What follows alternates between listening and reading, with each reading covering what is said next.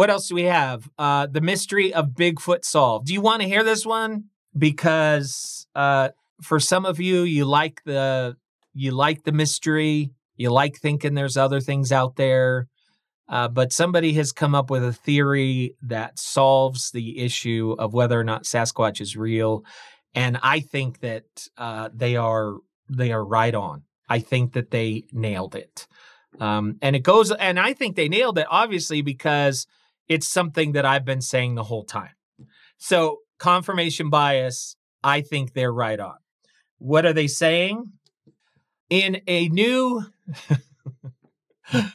preprint study published online,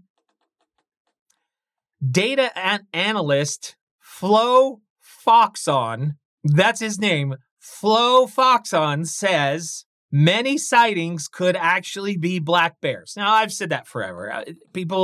I think that Sasquatch sightings are a combination of two things. Bears who stand and alcohol or some type of substance. That's what the Sasquatch phenomena is, if you ask me.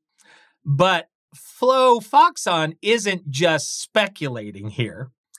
He says that he has analyzed Sasquatch sightings and compared the number of sightings with the number of bears who live in that area. So this is very interesting. He says Sasquatch sightings were statistically significantly that doesn't sound right to me. Statistically significantly associated with bear populations, such that on the average, one sighting is expected for every 900 bears.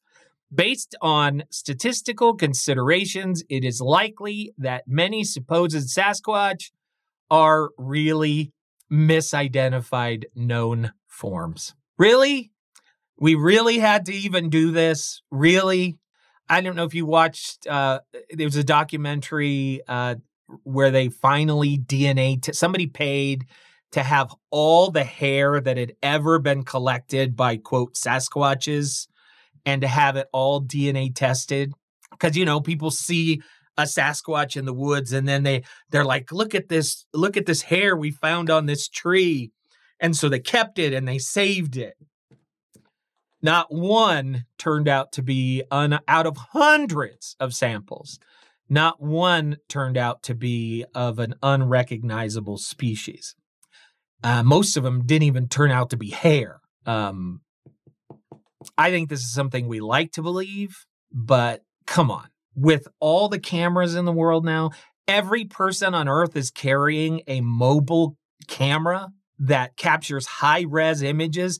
And even now, I saw one just the other day, and I'm looking, and it has to be circled and zoomed in on to the point where it's pixelated, which is very hard to do with today's camera and phone technology, and it's nothing. But there are some anomalies.